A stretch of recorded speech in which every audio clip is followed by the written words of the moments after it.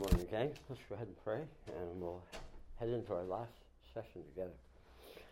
Father, we thank you for your church, that you have a people that you've made your own in covenant relationship, and that you are faithful, loving, loyal, gracious God. And we owe everything to you.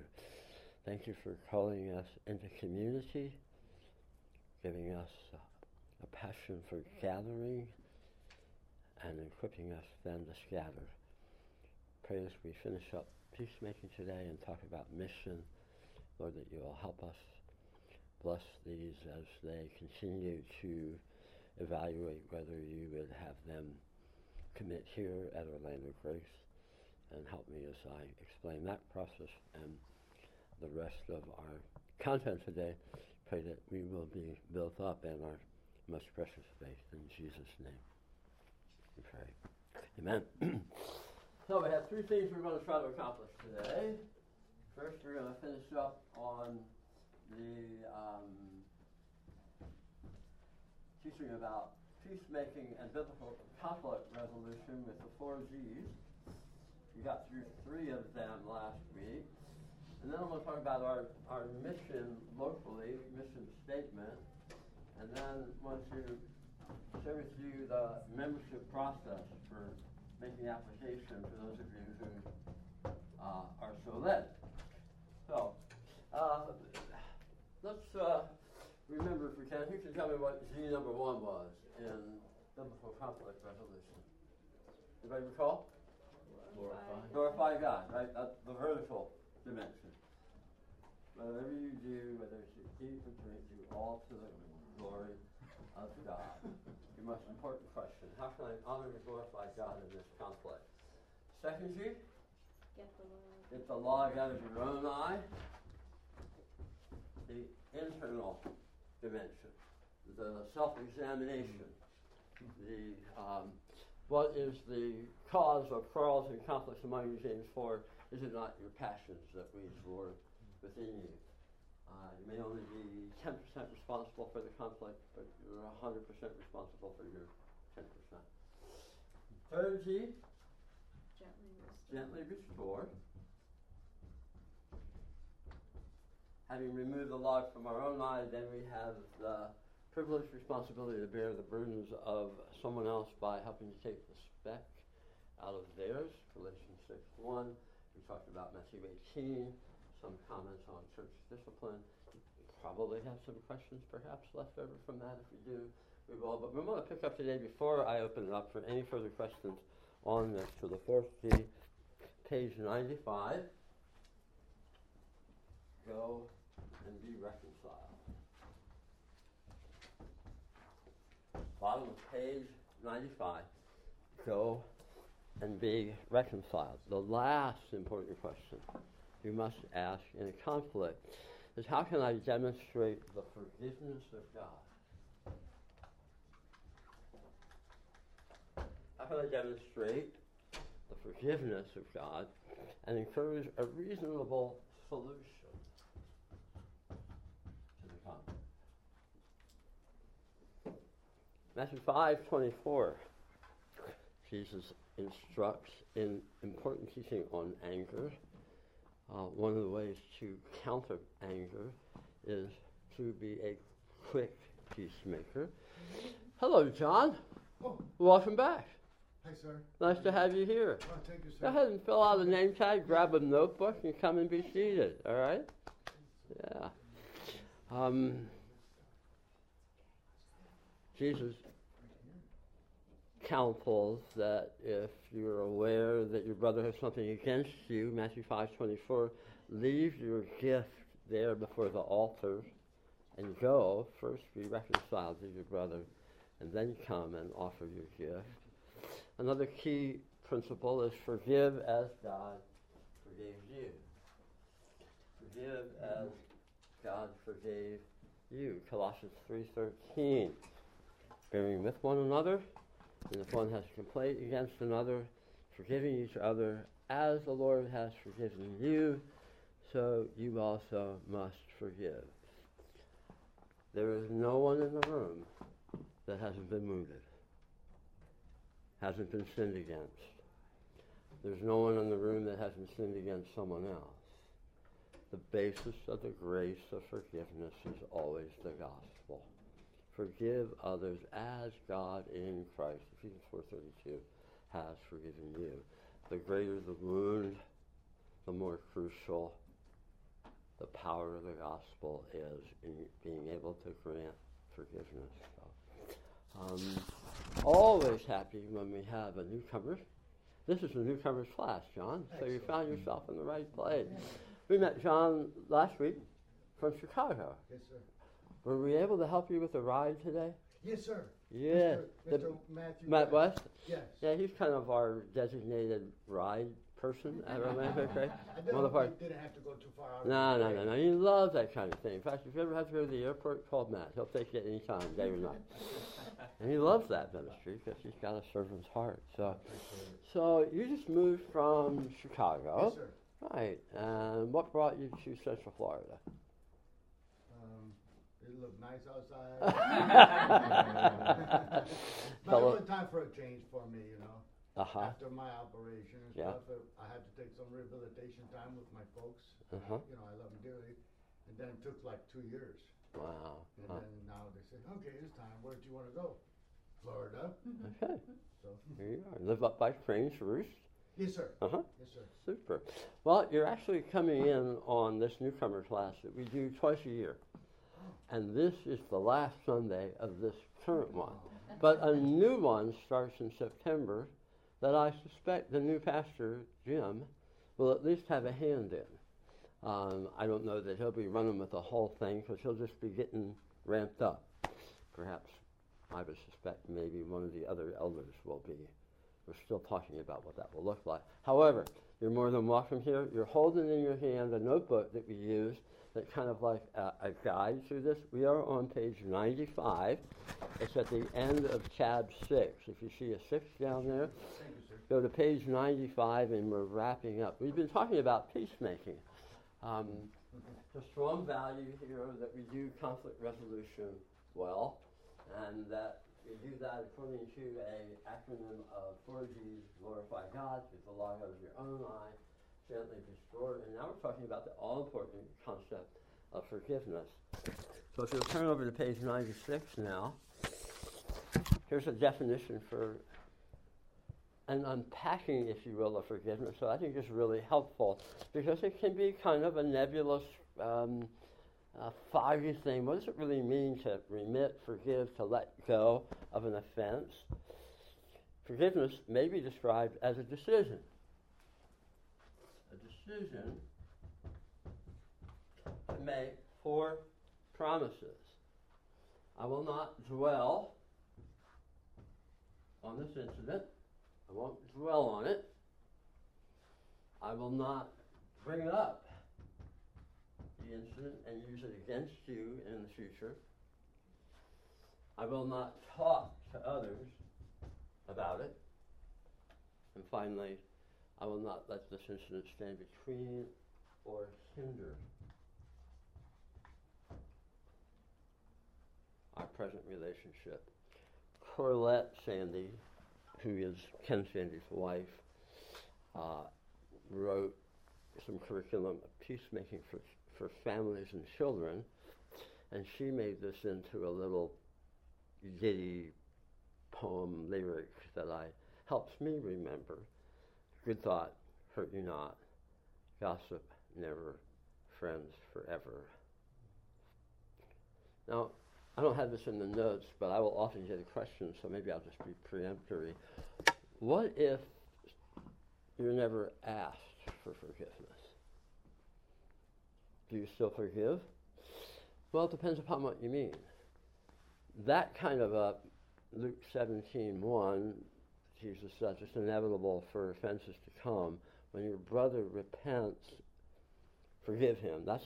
I call that transactional forgiveness, where you have that opportunity. You've talked it out. You've done peacemaking. Somebody says, you know what, I sinned against you. Will you forgive me? You say, I will forgive you. you have transacted that kind of forgiveness. But there are, maybe even often, but certainly there are occasions where there's an offense, somebody's got a blind spot to it, or they don't think they've done anything wrong, and you never hear, or it's a long time before you hear those words, will you forgive me? Then there can be what we might call a dispositional forgiveness. Because the Lord is very clear in the Lord's Prayer, if you don't forgive from your heart, your Heavenly Father will not forgive you. Somebody has said forgiveness is the poison we drink trying to kill somebody else. You're only harming... Pardon me, unforgiveness, yes. Forgiveness is not a poison. Thank you. You see you're here. Keeping close tabs on me. Unforgiveness is the poison you drink, right? Hoping you kill somebody else. That there is, I point to Jesus' example on the cross. Father, forgive them. They don't know what they're doing. There's this mindset that I am predisposed, if I ever can have that conversation, to be eager to grant. In fact, when somebody ever says to me, Kurt, will you forgive me? And I learned this from the Peacemaker people. I try to say, you know what? I enthusiastically forgive you. I eagerly forgive you because that's the way God in Christ has forgiven me, and I want that gospel to be operative in my life. So there are, I think it's fair to say, those are different realities to forgiveness. But if you are in the dispositional mindset, then when that time comes where there is transaction, if there is, then you can be more eager to forgive. Finally, determined to employ the ultimate weapon in prolonged conflict, which is deliberate, focused love. Romans 12:21, do not be overcome by evil, but overcome evil with good. Questions about peacemaking, conflict resolution, church discipline here, any of these aspects. Comments before we move on.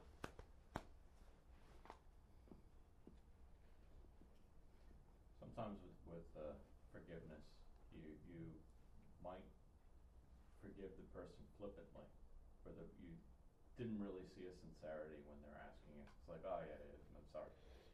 And then you forgive them, and you'll realize later on, you're like, oh, you know what, that person really wasn't sincere, but you already forgave them. Mm-hmm. So it's hard to then, really kind of accept them, their apology, and you already forgave them, and so then you're fighting with yourself, and really you're at fault. You're definitely at fault for just allowing them to flippantly ask for forgiveness. Which I think is, if we talked about the 7 A's of confession. If you are mindful of what makes for a good confession, then that can help you evaluate the kind of,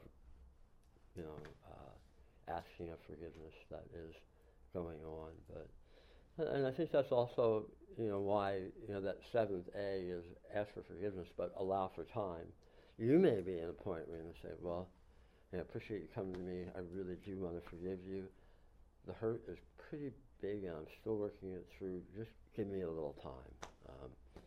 And so that whatsoever is not of faith is sin, Romans 14 says. You want your granting of forgiveness to be of faith as well. It looks to me like this forgiveness that you're talking about, biblical forgiveness, it's almost like agape love. It's unmerited. Mm-hmm. There's no connection. I can't. We have to offer like God loves us. Yeah.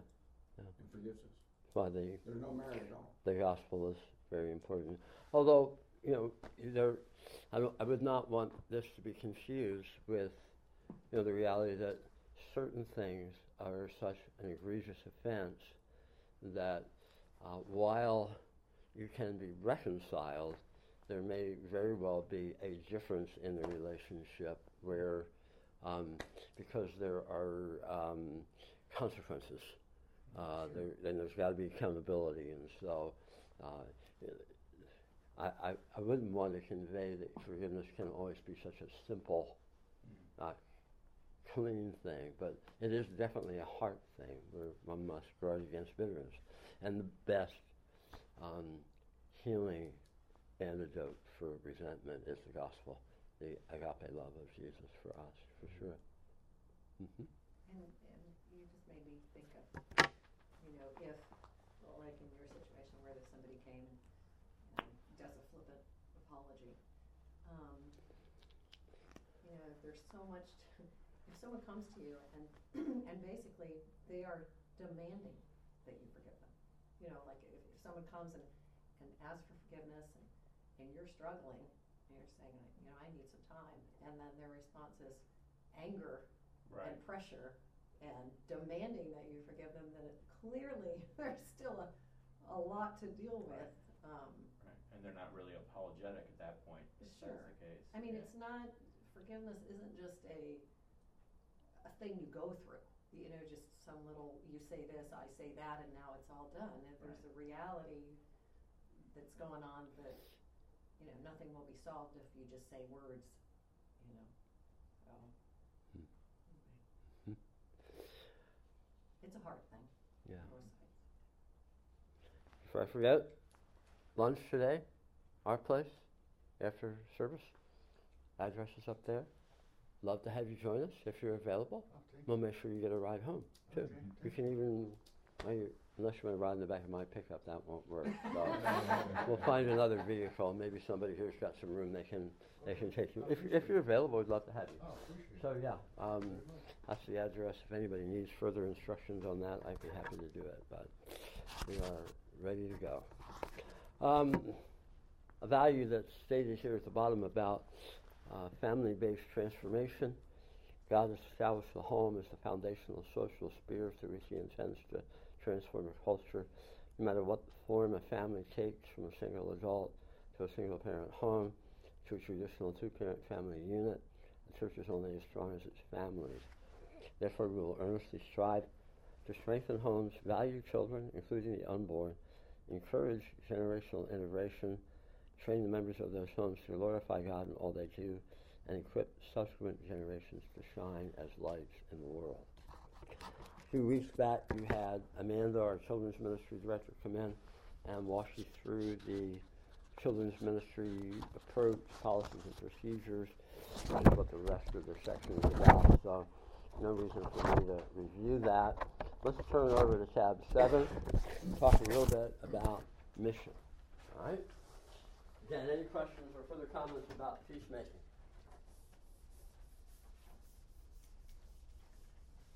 All right. How many of you have ever been involved in crafting a mission statement for an organization? Anybody have a hand in doing that? Done one for our family. Yeah. Oh, okay. What a great idea.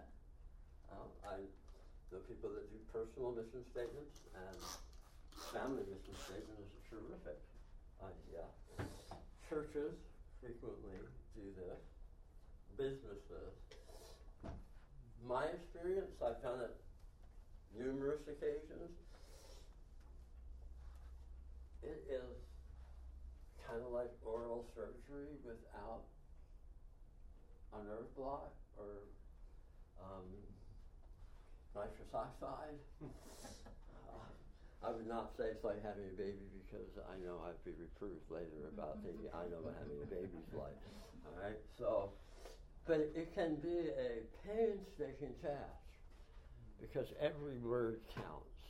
And it's one of the things that we did back when I took the helm in 2002 and had to do basically a restart was we wordsmithed our mission, vision, values, and that included the mission statement, which is at the top of page 111. Each of these words is very important, from the verbal gerund that opens it, engaging, to then the plural, peoples everywhere, to pursue ultimate satisfaction in Jesus. A mission statement answers the question, what does God want us to do, as He's called out people in the Church of Jesus Christ? The mission answers the what question. What are we supposed to be doing? The core values supply the reasons for what we do. The mission follows the values in priority and development. It serves to channel our core values into the ministry. It's an expression of our deepest driving values. Now here's the deal. Biblically, every church mission should center on the mission statement that the Bible has. Can we all agree on that? We really can't improve that. Obeying the Great Commission, commonly called the Great Commission, in Matthew 28. I'm sure most, if not all of you, are very familiar with it. Would somebody read that passage for us, please? Matthew 28, 18-20. And Jesus came and said to them, all authority in heaven and on earth has been given to me. Go therefore and make disciples of all nations, baptizing them in the name of the Father and of the Son and of the Holy Spirit, teaching them to observe all that I have commanded you. And behold, I am with you always to the end of the age. Jesus' marching orders, right? To the apostles at the ascension, before he rose into the heavens with them looking on. All authority in heaven and on earth granted to me, and on that basis, here's your commands. How many of you liked English in school? Were there any English lovers? Okay. No. Okay. See, I hated. That's another side of the brain. I don't know which side it is, but I liked English because I thought diagramming was really cool. All right. Now I learned more about English diagramming in Greek class than I ever did in English class, and that's where I fell in love with it. Because I got to understand it. I'm going to do a little diagramming exercise, okay, from Matthew 28. You'll never look at Matthew 28 again in the same way, all right? There's really only one main verb. All right, if we were to diagram this, we got a subject. Subject is implied. There isn't an actual noun or subject noun there. It's implied in the verb. That's free. That's extra. The verb is make disciples. It is in what we call the imperative mood. It's a command. All authority given to me in heaven and earth, therefore make disciples. Go is not the verb, even though ESV translated go and make disciples. It's borrowing in these what we call participles that modify the main verb, going, baptizing in the name of the Father, Son, and Holy Spirit, teaching them to observe everything that I have commanded you. How do you make disciples? Get moving. Henceforward engage. Where do you live, work, and play?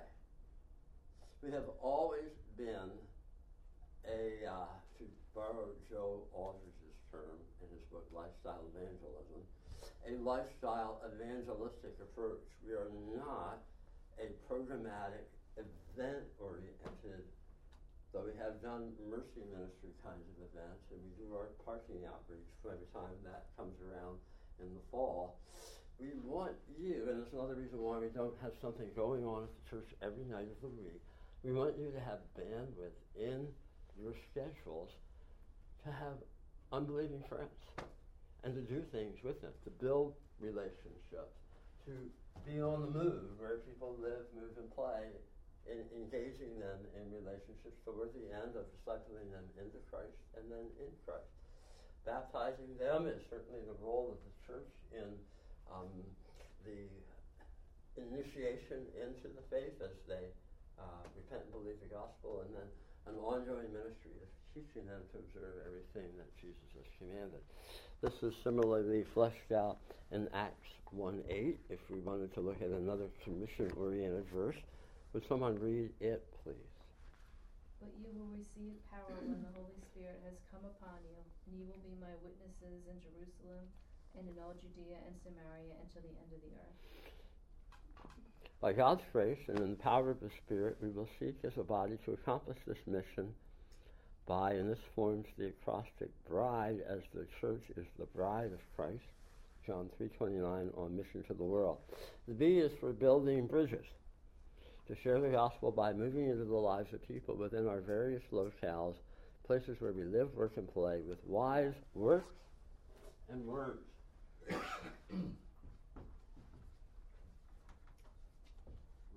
and words. May I have a reader from Colossians 4:5 and 6, please?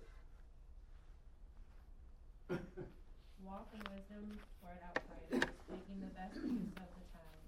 Let your speech always be gracious, seasoned with salt, so that you may know how you ought to answer each person. Walk in wisdom, redeem the time, gracious words, speech seasoned with salt. You may how to answer. There's a combination here as a way of building bridges. Other passages at the top of page 112. How about somebody read Matthew 5?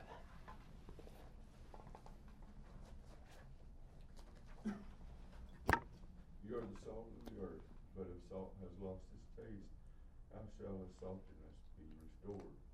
It is no longer good for anything except to be thrown out and trampled under people's feet.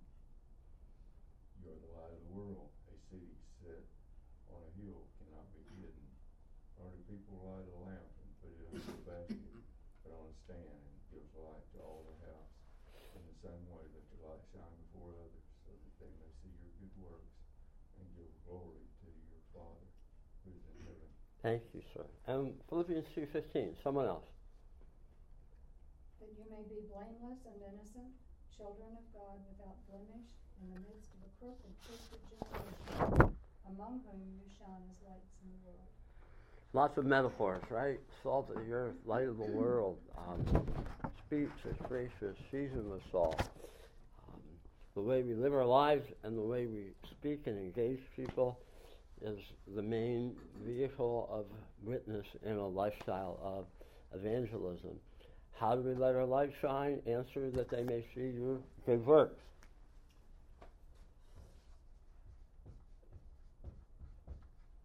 More passages here. Ephesians 2:10, please.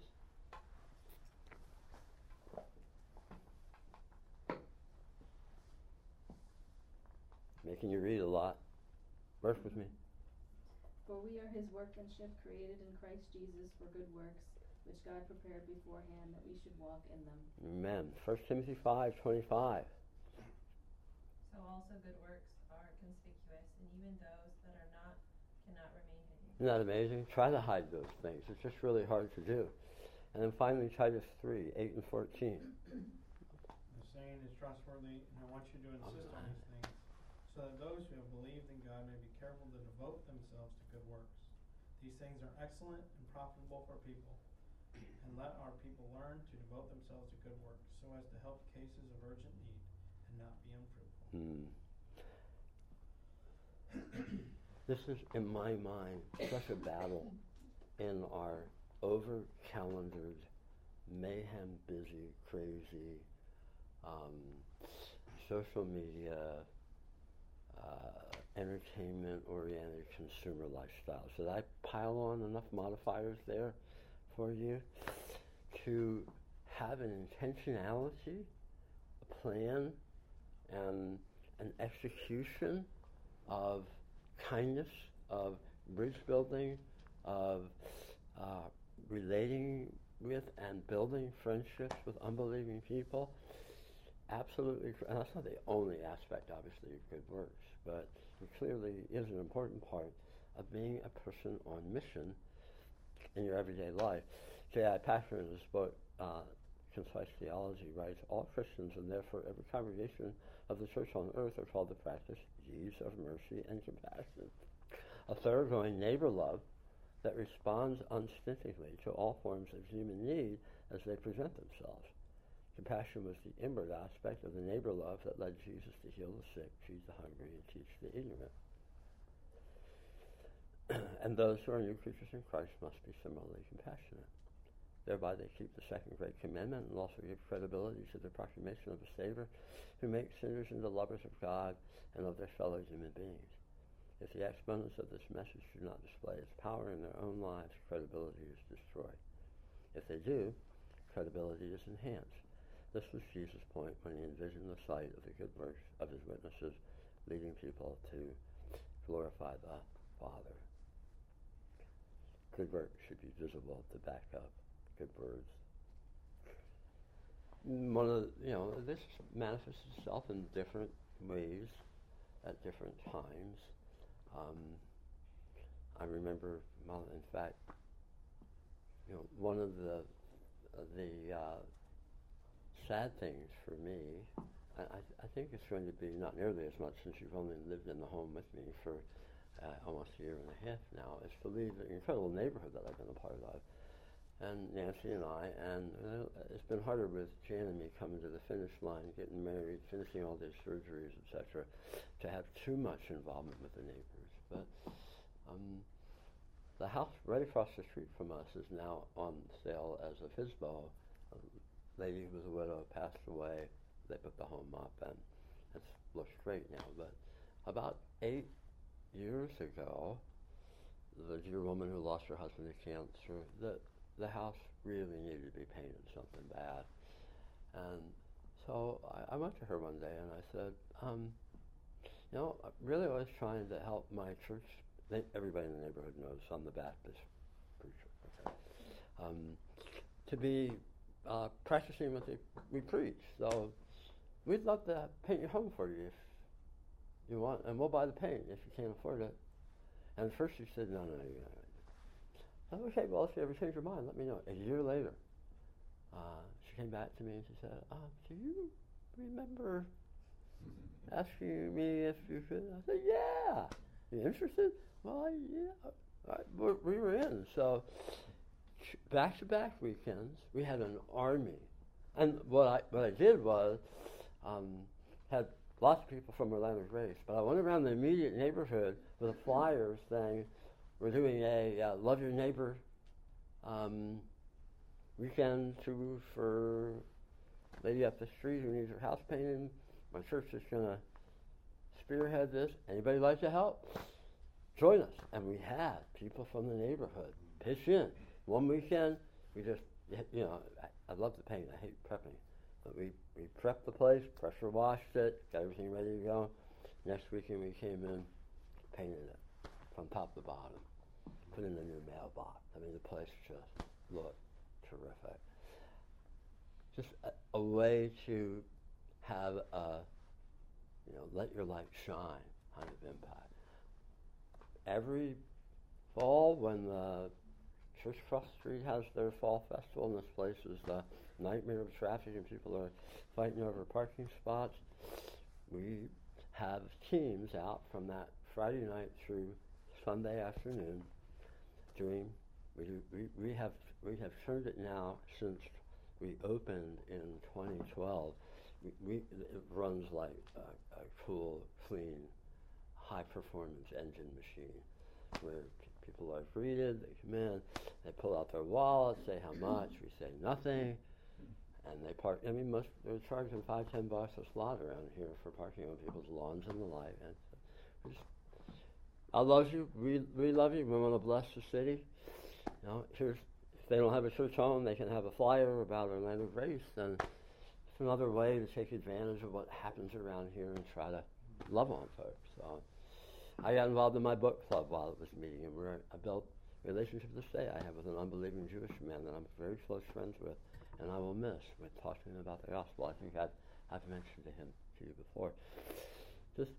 I wish that I had done more of this. It's just always a battle with the demands of life, etc.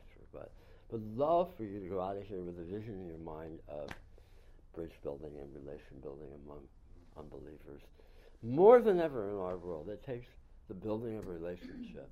There used to be a day where, and I'm not saying that God doesn't still use door to door, but and initiative evangelism, and there are times where it's more than appropriate. But in this postmodern construct that we're in, where people are so skeptical and have been so disappointed by Christianity, and it is no longer the prevailing mindset, I think that's fair to say, then earning the right to invest in somebody's life and help bring them along is important by relationship building. The R in Bride is reproducing churches to multiply congregations near and far. We share our mission and values. if you've been around any length of time, you've gotten to know or at least hear and see Winston Miller and Stacy and the family who we just launched to South Florida, and he's working on that church plant. We've had others that we've been involved with as well.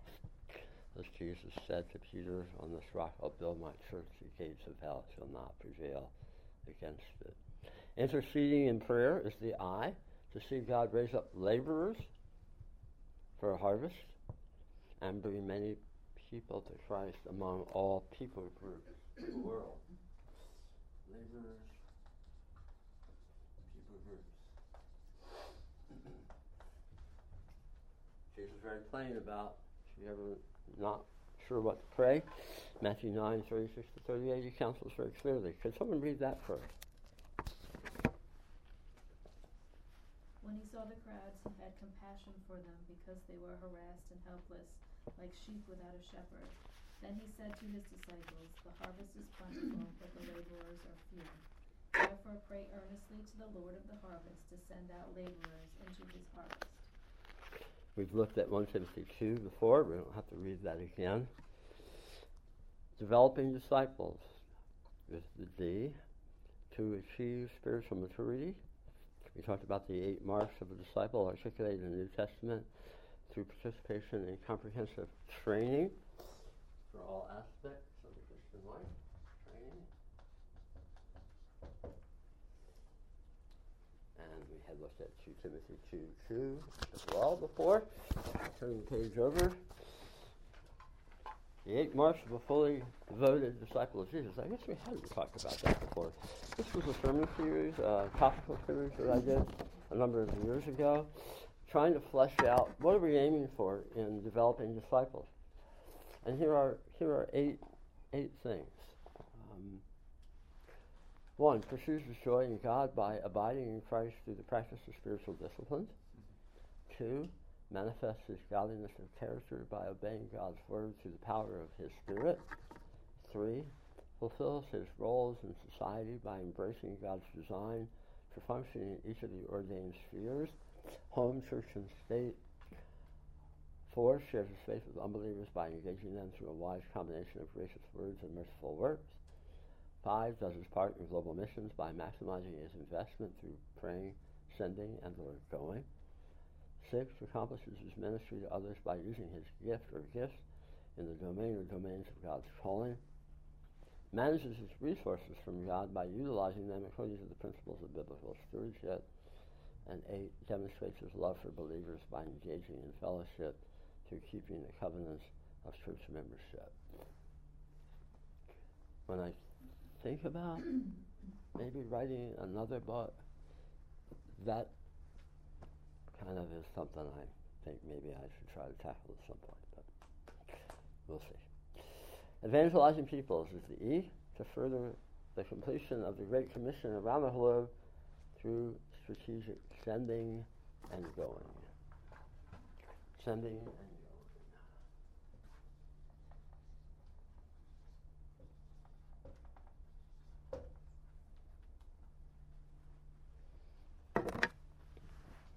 And by the way, you might recall I asked Jan to share a couple of weeks ago about her friend India, and that she used to work with, and doing just Francis Schaeffer Bible study at Panera once a month or every 6 weeks, whenever you could fit it in, having that opportunity to share Christ with her and help her pray to receive Christ. And we were talking about, okay, we're leaving on August 31st, Lord willing, who do you want to hang out with? I knew the answer before it came, but that India is on that short list to further follow up and try to encourage her in her discipleship and following of the Lord.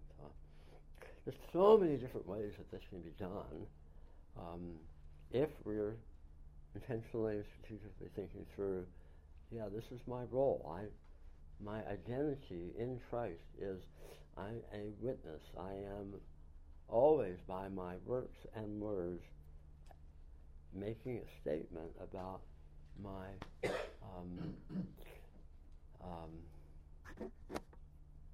allegiance to Jesus. We went down and told my folks about moving to Idaho. I wasn't sure how that was going to go on Friday, but it went better than I thought. And you had a talk with my mom about a woman that just came to visit with her from California. It's such an encouraging talk. Could you tell these guys that story as another example of what we're talking about here? Yeah, and I think it's a really interesting story because I've heard of people saying that, what I'm going to share, to Christians many, many times. Mm-hmm. All right, I think we've built up the suspense. Now you can tell the story. She was saying that years ago she was at work, I think, and on her lunch break. She was at a college campus when she was taking some home decor classes out, and that's okay. I mean, but in California, who's telling the story, right? Anyway, between the two of us, you'll get this story. Yeah.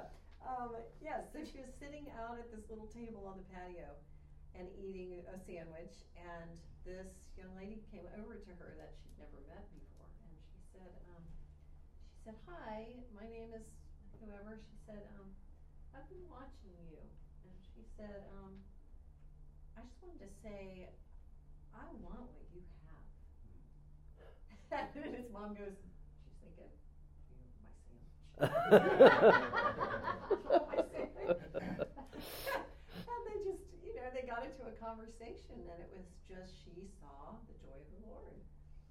And she ended up leading her to Christ, and then, I don't know at what point that also her husband came to know the Lord, and they've been friends ever since, all these years later. And this woman found out that my mom has Alzheimer's and is progressing.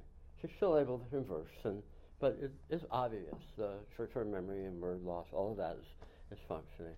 And so last week, she flew out from California. Husband sent her.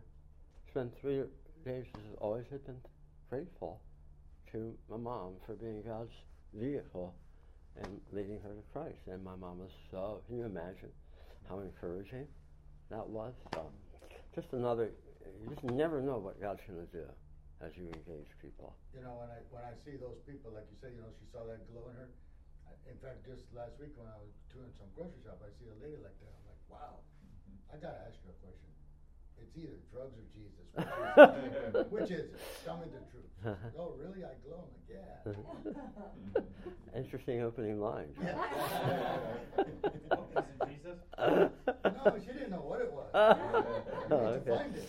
Share it. But I definitely would agree that the college students that made the impression on me so much and made me curious, and I had the exact same response. Yeah. I never said it to them, want what you have, but I thought it all the time. Yeah. It's the kind of thing you hope and pray will happen to you someday. It kind of makes evangelism a whole lot easier than it can be. You'll love that story when you hear it. If we do this mission in our community by practicing these 5 means, we envision the following happening by God's grace. Its peoples in increasingly greater numbers from every walk of life turn from sin and its inferior pleasures by pursuing ultimate satisfaction in God through Christ, joining His church, the body, as members passionately engaged in ministries of word and works. Its believers progressively grow. They grow in pursuing their joy in God, resulting in increased knowledge of Him, practicing spiritual disciplines, obedience to His revealed will, demonstrating utmost integrity, practice of His impartial love, engaging sacrificially in relationships, faith in His promises, taking God-honoring risks, and strength in His power, walking in the Holy Spirit. Top of 115, its churches regularly cooperate in the unity of the Spirit as the greater body of Christ. They cooperate for the planting of additional like-minded churches, serving the spiritual and practical needs of the community, and promoting justice for the powerless and reconciliation among the estranged. And its culture, all those different aspects, gradually reflect increasingly greater conformity to kingdom values as revealed in the Word of God. Yes, sure is. And a great challenge. We're in a fight and hoping that more and more as the gospel is preached and the mission of the church in the world is impacted over time, God will do works of transformation. Questions or comments on the mission? What was the last fill in the blank? Sure.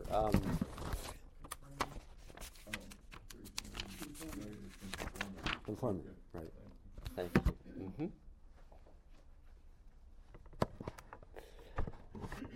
A bottom line, find some way to be on mission. You're not too young, you're not too old, you're not too in between. You can't be too busy. You can be too apathetic. Is that right? Distracted, yeah. There are a lot of different things that work against us. We're constantly fighting against turning inward and being gospel hoarders. I was convicted of the ease of being within a church family and being surrounded by Christians. And 18 years ago in a prayer meeting, I remember praying that the Lord would enlarge my world. Great prayer.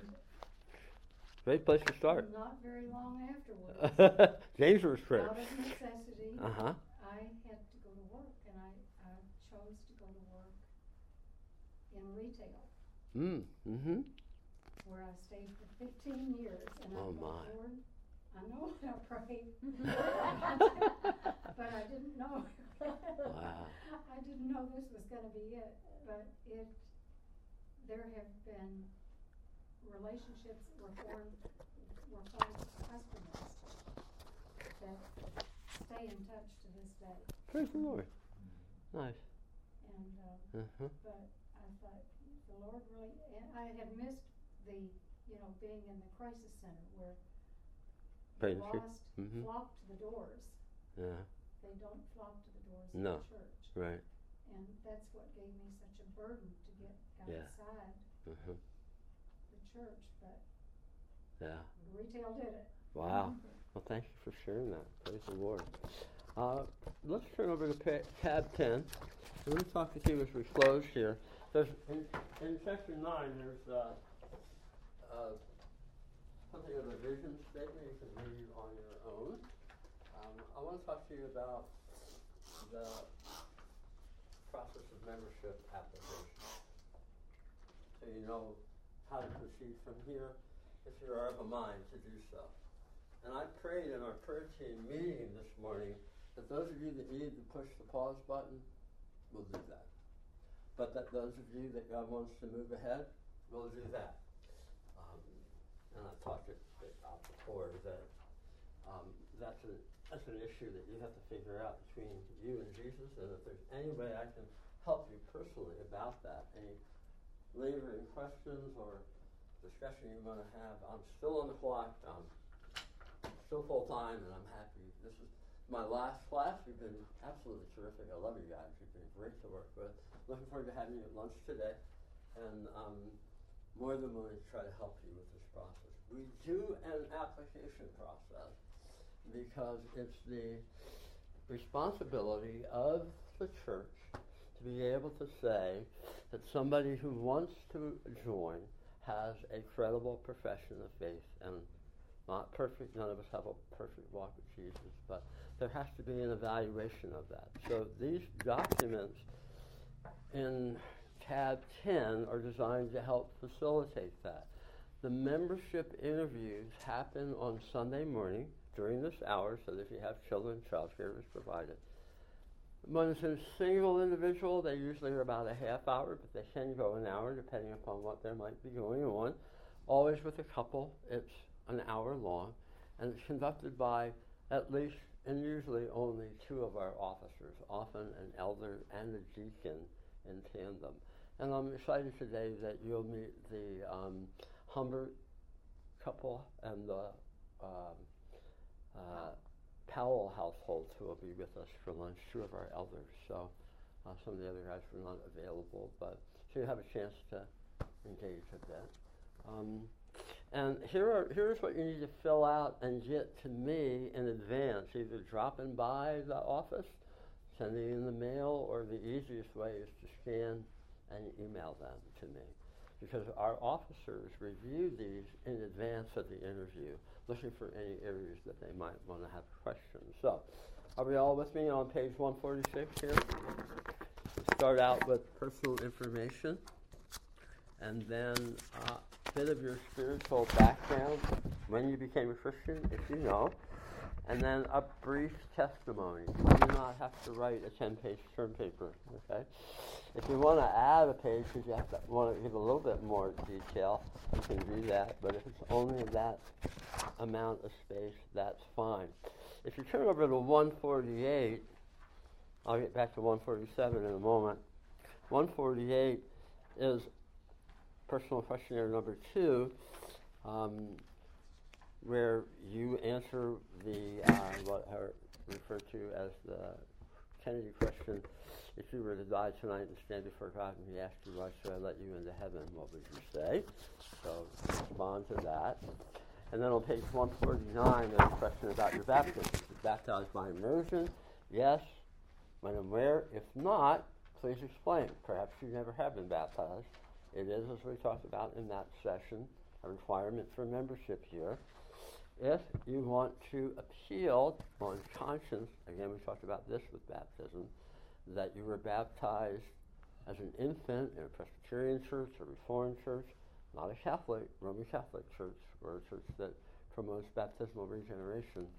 You will want to explain that here with some text that you would appeal to in the Bible that you would think causes you to teach that this is what is taught there, what you've embraced, and that it would be a violation of your conscience. That will be a subject of discussion if it pertains to anybody. And I would again refer you to that session if you're not sure exactly what I'm talking about there. We tried to deal with that at length. So now back to page 147. Questions about your spiritual life. Obviously these are all held in confidence. If you go ahead and become a member, they are put in your file under lock and key in the office. And then the moment that God takes you out of here and moves you somewhere else, that file comes out of there and goes in a transitional file. And then once you commit to another church, if you're transferring elsewhere, then those files are shredded. You keep the main information in digital files, but most of the files are shredded. This is the way of doing things decently and in order, keeping track. Church membership, former church membership. I would encourage you, I think if I could brag on you guys for a moment, I just appreciate how intentionally you've been about your process, coming from a church in New York, maintaining your membership there, still being under their authority and care while you've been moving. And is it okay to share the conversation we had about how you have been doing your... Now I'm sharing about your giving. Go ahead. Okay. They've continued to give up there, which, you know, and again, I haven't talked about this. I don't expect to have a problem, but I fully expect until we transfer, we'll continue to support the ministry here because these people are going to be watching over and caring for us in the transition. So it's a courtesy to communicate with your home church that you have a membership with, if you have one, that you're making that move so they know that they're no longer on the front lines of your spiritual care. So not everybody does it. We do it. So if you tell us the address, etc., we are happy to petition. We prefer to do that, and that can be a conversation as well. Just indicate that, and we'll be happy to do it. Some discussion about ministry service area, if you found one or you're looking for one, and then involvement in a community group is also a question. There is a spiritual gift body life resources inventory to fill out that will help us know where to place you.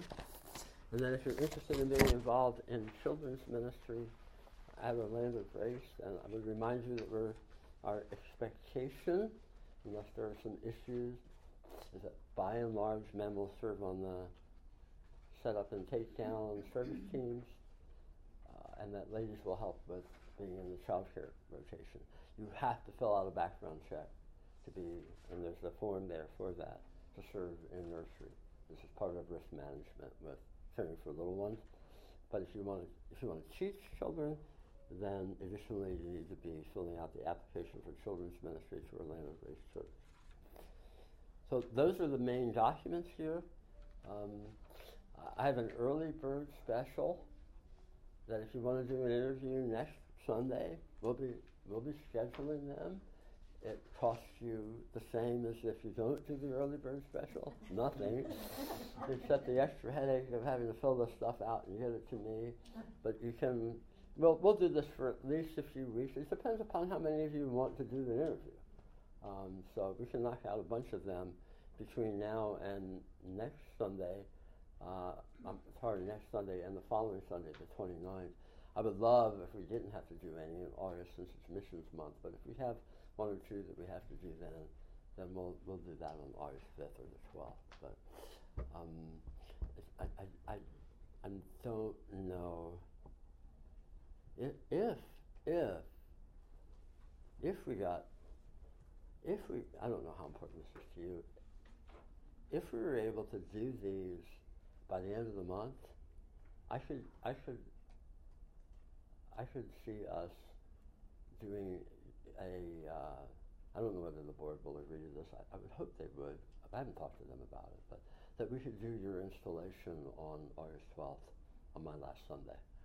I would love to be able to do that with you guys. It's not absolutely imperative, and I might be asking for too much and pushing. So please don't feel any obligation about that. But it would be sweet to have that be a part of. Sorry that we're kind of pressed up against the wall of the deadline. So, but that's my last Sunday morning. Christopher? Just a question on membership. If we're not pursuing full membership, is there like no issue whatsoever? We don't have anything in the bylaws about a cooperative membership, but we've made exceptions for people, particularly seminary students who have a home church, and we're happy to share the care. Yeah, you just make that. You make that clear in your interview, and I make it clear when I bring the households to the board for vote about these are provisional members as long as they're here in seminary, but they will retain and remain primary membership in their home church. Yeah, great question. All right, I hope you're hungry or you'll get there. We had a great lunch ready to go, and I'm telling you, the house looks, I don't want to move now. Why did we do that? Yeah. We did it too. Did you tell them our good news? I didn't tell everybody. We put the house on the market Wednesday night on the MLS. First showing on Thursday. Lady came in 5,000 over list, and it's gone. Isn't that amazing? It's from the Lord. Has to be. You know, that's what he does. My realtor called his buddy from. I mean, I've known Ron for over 30 years, then, or 20 years, and he said, "I think I have your home sold." Really? Yeah. So God is very kind. And then on top of that, it's so much goodness to me at a challenging time, us, in my life, our life. I finally got my permanent teeth on Monday after a 3-year jaw reconstruction process, the last step. And I said to Dr. P, what do I owe you? He says, nothing. We told you we'd take care of you. Tears out of my eyes. We had a big bear hug. Just been so. You know how expensive that comes. Oh yeah. Yeah, it's not cheap. And it was pretty problematic. It was just, my opening illustration of today's message is the story behind the writing of the hymn, Great is Thy Faithfulness. That's all I can say. All I can say. So, Father, we do thank you that you are the great covenant-keeping, faithful, mercies new every morning God of our fathers and of our lives. Thank you again for your church. Pray that you will commit each of these households into your care in the process of evaluating, thinking, praying about membership at Orlando Grace. What a joy to have this stewardship with them in this final time for me and Jan. Bless the service now, we pray. In Jesus' name, amen.